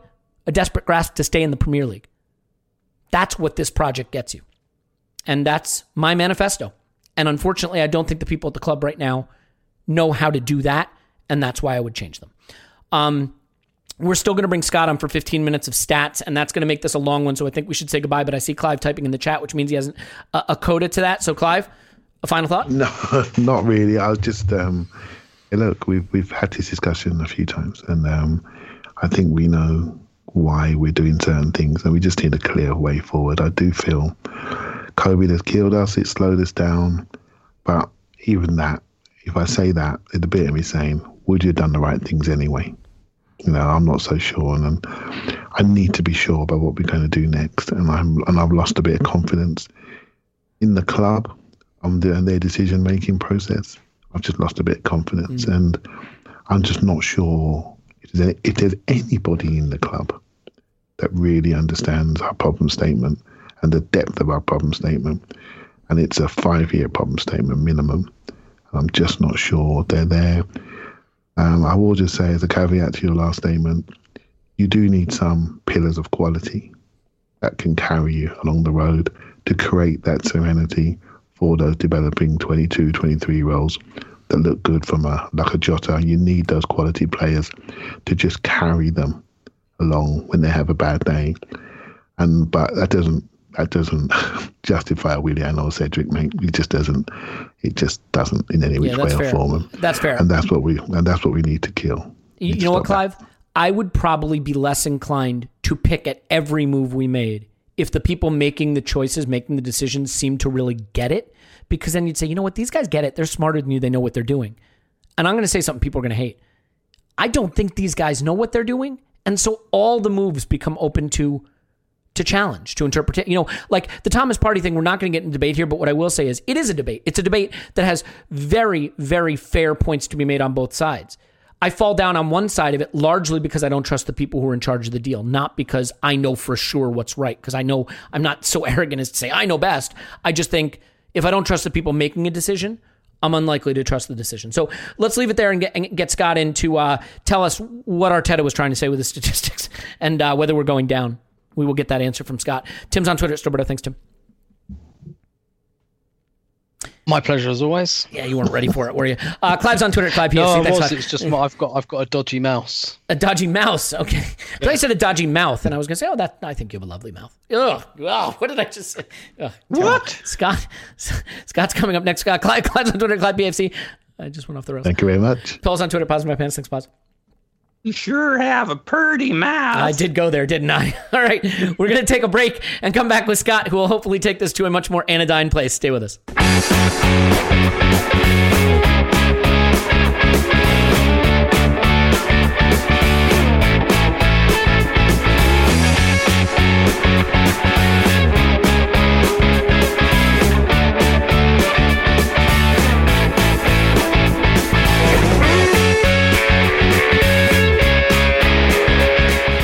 And now, fresh off the most awkward outro to the first section, we can do hopefully a less awkward intro to the second section and final section of the pod, where we discuss the statistics, which are more relevant than usual because the manager's been talking about them. So here to tell us what he meant, or what he thinks he meant, is Scott. You can find him on Twitter at _that_crab. Hello, Scott.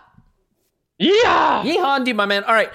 So I'm just going to ask you the when easy. The manager leads us from something. Yeah. Yeah. I'm going to ask you the easy question that is simple and easy. Just throw it to you, layup, softball, whatever you want to call it.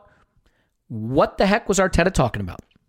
I think he's talking a bit about expected points and how that feeds into whether a team should or should not win. I always hate using that term because there's so many confounding things that go into determining should or should not.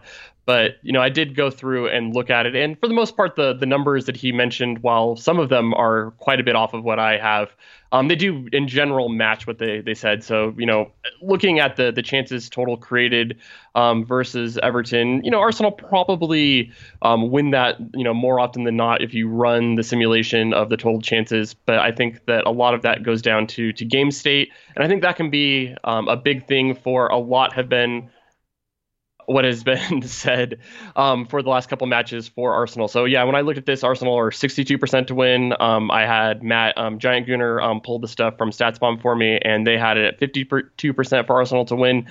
But you look at the actual race charts, and Everton basically stopped shooting after they get the second goal. I think they have 2 shots total after that. So It's really when you don't try to score, you're not going to rack up chances. And I think that's something that we've really learned when we talk about game state, is that when teams are ahead, they are very much just basically looking to protect what they have. And I think you could say that in this match, Everton didn't create a ton and didn't look like they were going to create a ton. So I think it was probably their best strategy was basically just shut down things and basically just try to protect the lead. They did a pretty good job of keeping Arsenal from creating anything of note. Almost everything is medium or low quality, and that ended up being a really good chance. So I think the biggest thing that I have kind of, a fight about, or the argument is where he talked about Burnley and Tottenham. I think those ones are again huge score effects, and my numbers are way different than what he says. I think he was saying that there's a 3% chance for Burnley to win, which is pretty low for me. I had that one at 24. StatsBomb had it at 21. Against Spurs, he said 7%, but both me and StatsBomb said about 19%. So I think a lot of these, even not considering game state, I think he was definitely overselling what he did. Or what Arsenal's chances were in those matches, and he's ignoring some of the matches like Southampton, where Arsenal were handedly beaten on chance creation, and of course he didn't include that one in his analysis of how things are going. Yeah, because he got a point there that he didn't deserve. There's been chances like that all the time. Leeds is another one where Arsenal definitely didn't deserve a point and got one. I think more often than not, you look at what Arsenal have done this season, and we are very deservedly in our spot. Maybe you could say that we could get a few more points. He's doing what you might call p hacking, right? Or certainly cherry picking, because you could even look at Arsenal's win at Old Trafford, and if you just want to play the data game, you could say we didn't deserve to beat United at Old Trafford, which is our last win. So, you can really pull it apart. Game state's a big factor here, though, right? Like, it is simply the case, in my view, that when we get behind, teams know we won't hurt them and play that way. It's very much that way, too. So, yeah, I think Wolves is a really good example of that match as well, where they got ahead and they looked like basically every time they wanted to go try to counterattack us, they could have had, a very good chance of scoring. Basically, they decided in that second half that they weren't going to do that for some reason. Basically, they just wanted to protect what they had, and they didn't feel threatened by Arsenal. And I think that's one of the big things is teams don't feel the need to add on against Arsenal. Because you look at the XG difference for Arsenal's matches, there aren't too many where Arsenal just absolutely get blown out. Part of that is the tactics of Arteta, where he really does try to keep things close. There's really been just the 2 matches where Arsenal, I would say, have been blown out, where that's where it's more than a goal or more than 1 XG difference between. So that's Liverpool and Leeds. So yeah, everything's been relatively close. But that's where you really get attacked by the variance gods, where, a couple bad things where, they finish things, Arsenal don't finish things, and things really go against you. So it's the same, it's almost the exact opposite, where Arsenal have only blown out Fulham so far this season, and everything else has been less than 1 goal difference between each team, or 1 expected goal difference between the teams. So for me, that's the biggest thing, is that when we are better than teams, we don't go out and really dominate them and basically, stomp on their throat and kill them. And when teams come and score against us, we don't do enough to get things back in. And, we've given up a lot of early goals this season. And I think that's been a major factor for why we can't get the points that, we feel that we deserve for how good this team, maybe is. Because, I think it's not controversial to say that this is an upper half, talented team. My opinion on them has changed quite a bit, but I think that it's probably closer to, ninth best team in the league, maybe seventh, but definitely not, 15th or something like that. So I think there's a pretty good argument to be said that Arsenal are better than where we are, but our performances aren't massively underperforming where we are on the table right now. Yeah. I mean, that's scary. So that leads to the question, can we be relevant? I mean, not can we. Can we's dumb. I mean, we can win the league. Can we be relegated realistically? I mean, still realistically, no. That's still one of those things that I think that Arsenal are still relatively safe. I have it at just over 4% now. So, I mean, it is rising, and that is concerning. I mean, we do need to see some performances get better to really start believing that this team is as good as what the models think they are. 538 has us at 3% to be relegated. I mean, part of this is that the reason I don't feel more nervous is that I think that there are some really bad teams in this league. So that really will help Arsenal to not get dragged into that. I mean, it's certainly possible that Arsenal could finish in the lower half of the table, but I'm fairly confident Sheffield United right now is going to be relegated. I think there's a really good chance for Fulham. West Brom is definitely in trouble as well. Burnley is still not very good. So I think that, those teams are really, really going to make it so there isn't a crazy battle for the relegation spots. Yeah. Yeah. I mean, that's fair. Having said that, so this is kind of interesting, Scott. We play Chelsea next. We'll lose that game, of course, because that's what we do. I mean, we might not, but, And then we're at Brighton, who are good. I think they're good. I think so too. They're kind of good. And at Brighton. So if we lose our next two, we will be behind Brighton. So that drops us to 16th. And Burnley, with 2 games in hand, are currently beating Wolves. And their run after that is Leeds away, Sheffield home, Fulham home. They'll probably win 2 of those 3. So while I'm not saying we're going down, if we lose to Chelsea and Brighton, we will almost certainly be 17th through match day 16. That's crazy. And it's going to be, scary. But I think it's still going to be, we're going to pull through okay. But yeah, it's definitely going to start getting hairy, and we need to see the results start turning around. If West Brom were on 11 points or something, I'd be a little nervous. But I guess it depends. Fulham are playing a lot better. I mean, I guess this is what it boils down to, right? Can we fall below Fulham? I don't think so. And what's going to be really interesting is if Fulham have Southampton next, you'd think they'd lose that. They're then at Spurs, you'd think they'd lose that. Then they're at Burnley in a game where we probably want Burnley to win because, then they've got Chelsea, then they've got United. I mean, Fulham could be pretty much down by the time they play West Brom at the end of January. And then they get a run where it gets a bit easier for them. Not that anything's going to be easy for them. I mean, I can't believe we're discussing this, but Exactly. And I think the other thing, too, is Newcastle and Crystal Palace aren't great. I think Arsenal are better than them, even in our current state. So I think that, if anybody's going to get dragged into a fight, we might, have some other teams that will get dragged down with us so we can have a few more teams to really kind of rely on taking the fall for us. Yeah. Well, so, I mean, do you want to dig in a little bit to sort of statistics about where we are, attack, defense, individual players? What are some of the things right now that are jumping out to you in terms of just the underlying metrics behind our performance? I mean, it feels like a broken record, but it's over and over again. We're not getting enough shots. We're not getting shots in good enough locations. So especially if we're going to be a low volume team, we need to be a really good shot quality team. And Arsenal are basically bang average for our shot quality. So that becomes a real problem when we are, on the bottom half of the table in shot volume. It's a chicken and egg thing. It's are our strikers bad, or are we just not creating enough for them? I think yes to probably both right now. I think everybody is just really kind of failing. I don't have too many major concerns about the defense.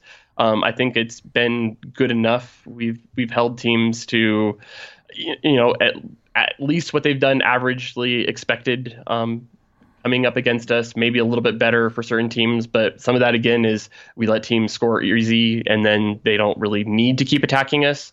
So, I mean, I think that is always down to where things are, is that Arsenal don't create enough. And I think that's one of the things that I think this is what we said earlier, but it's like my major problem is that Arteta feels like he has kind of underdog tactics where he wants to limit the number of chances for both teams. And he, I guess, hopes that our forwards are going to be better at finishing than the other team's forwards. But when you do that, you're asking variance to bite you in the ass. So that's something that I would like to move away from. I think it's been fine when we play against better teams. And I think that's one of the things that kind of colored things when we went on that great cup run, is that this is a good strategy when you are the underdog, but it is not the right strategy for teams that you should be better than. That's just inviting, luck to go against you when you need to kind of overwhelm things in a low scoring sport like this. You need to, make it so a couple bad bounces don't kill you. That's where, you turn, draws into wins and, losses into draws, where you can just, kind of overcome some of these, bad luck where, you get an own goal or, you have a fluky goal that's kind of scored, like the Sun goal that's out there. So if we could actually go and create more, I think that would balance out some of this bad luck that Arsenal have had, because that's just a major issue right now. Yeah. I mean, the thing that's weird is that I feel like we're in the position we belong in. Usually when big clubs wind up in a position like this, it's partly through playing badly and partly through running a little cold. And I think that's what Arteta was trying to say. But Scott, for me, I don't think we're in a false position. And that's why I think it's a little bit scary. I mean, how much of a false position is this statistically in your view? I mean, a little bit. I mean, I think right now I have Arsenal as like the 10th best team when my model looks at them. So we're about 5 points below, or 5 spots below where we should be based on where the model sees us. So it's, the performances have matched pretty well with where we've been. Looking at we were last year, maybe that gives us a little bit of a boost to say that this team isn't as bad. And I think, looking at the names on the roster, I think we can all agree that say that this is a team that should be better. And, it's one of those things that Arsenal have been somewhat unlucky. We are finishing below our XG. We are finishing below our post-shot XG. But, even if those were absolutely even, we were bang on for where we were supposed to be, that might turn one loss into a draw, or it might turn Arsenal really don't have very many draws. So it's not really like these are the things that are keeping us from accumulating a lot of points. And it's not something that I would say that Arsenal are incredibly unlucky right now. We're just a few goals behind, and we are not just a few goals from being in, the spot that we think that we should be. Yeah. So, I mean, I guess the question then, Scott, and I think we can sort of leave it here, is what's a realistic goal for Arsenal now other than just avoid relegation, or is that it? I mean, the Europa League spots are not beyond us mathematically. If we started playing like the club we are, and if results normalized across the league generally, are those spots still an outcome we should be? I mean, of course we should be shooting for winning the league, but you get what I'm saying. Like, is there a statistical case for the Europa League being possible if we arrest the decline, or is it really beyond us at that point, even to shoot at this point to shoot for that? I mean, technically it still is. The only problem is there's so many teams between us. It's really hard to say, if we were in, say, 10th place and there's, we only have to come over 3 teams, but we're in 15th. So that means the season is not long enough to really get a gauge of who is the best team, or, to actually have things fully even out. The table still does lie in the sense that, it's not a perfect reflection of team quality. So there's still a good chance that some of the teams above Arsenal continue to overperform where they should be.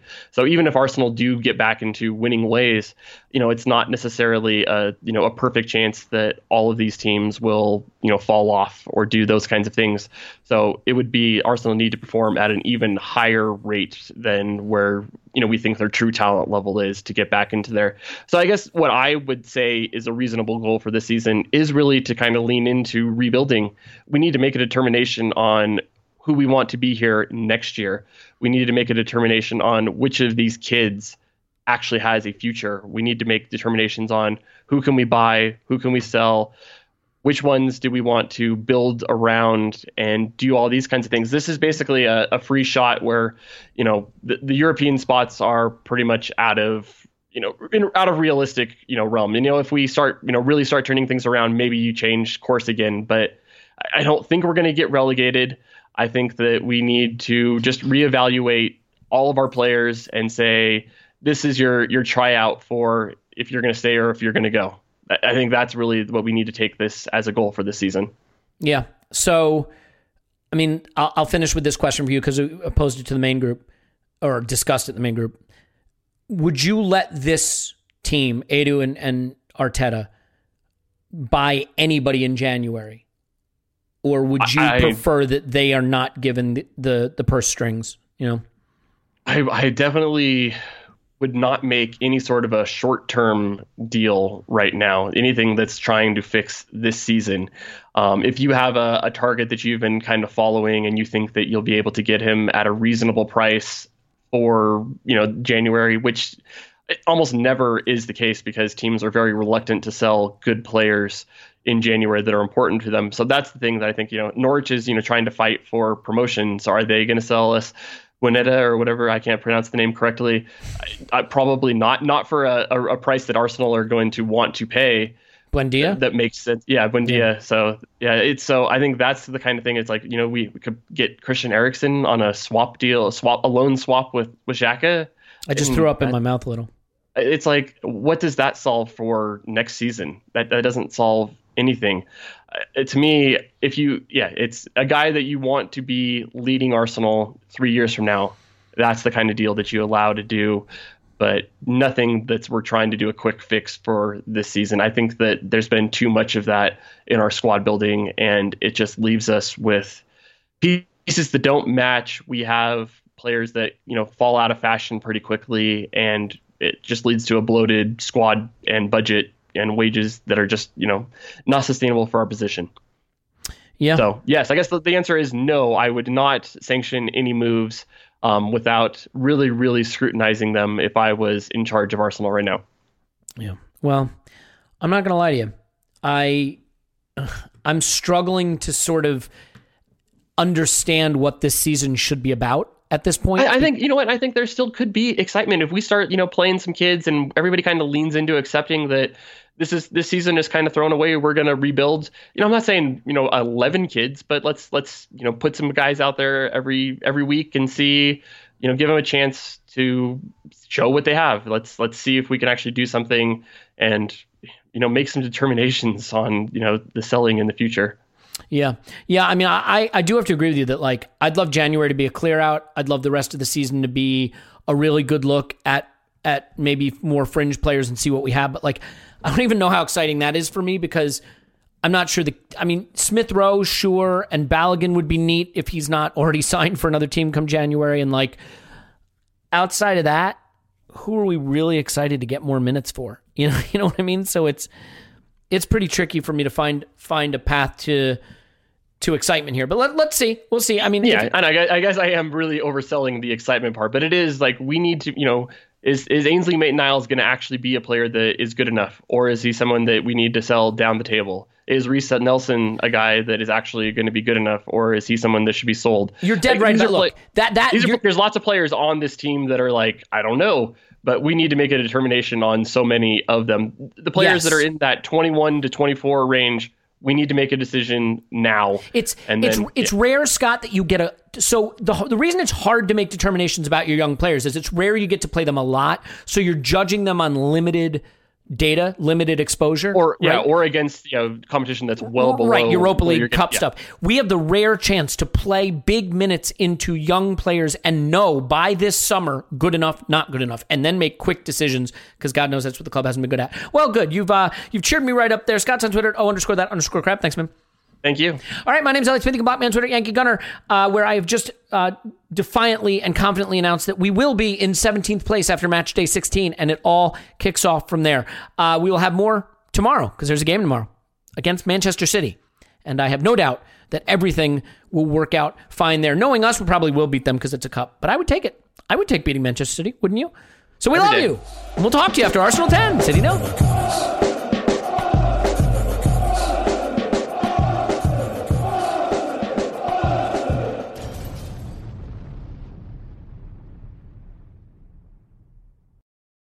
Everyone is talking about magnesium. It's all you hear about. But why? What do we know about magnesium? Well, magnesium is the number one mineral that 75% of Americans are deficient in. If you are a woman over 35, magnesium will help you rediscover balance, energy, and vitality. Magnesium supports more than 300 enzymatic reactions in your body, including those involved in hormonal balance. From functional medicine doctors to mental well-being and female hormone experts, we all know that magnesium is the one mineral to improve all aspects of well-being and health. But which one?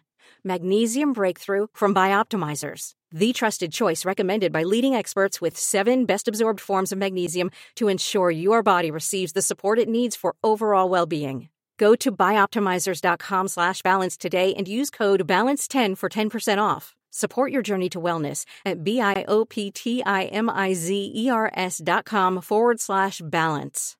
Magnesium Breakthrough from Bioptimizers, your foundation to optimal health and vitality.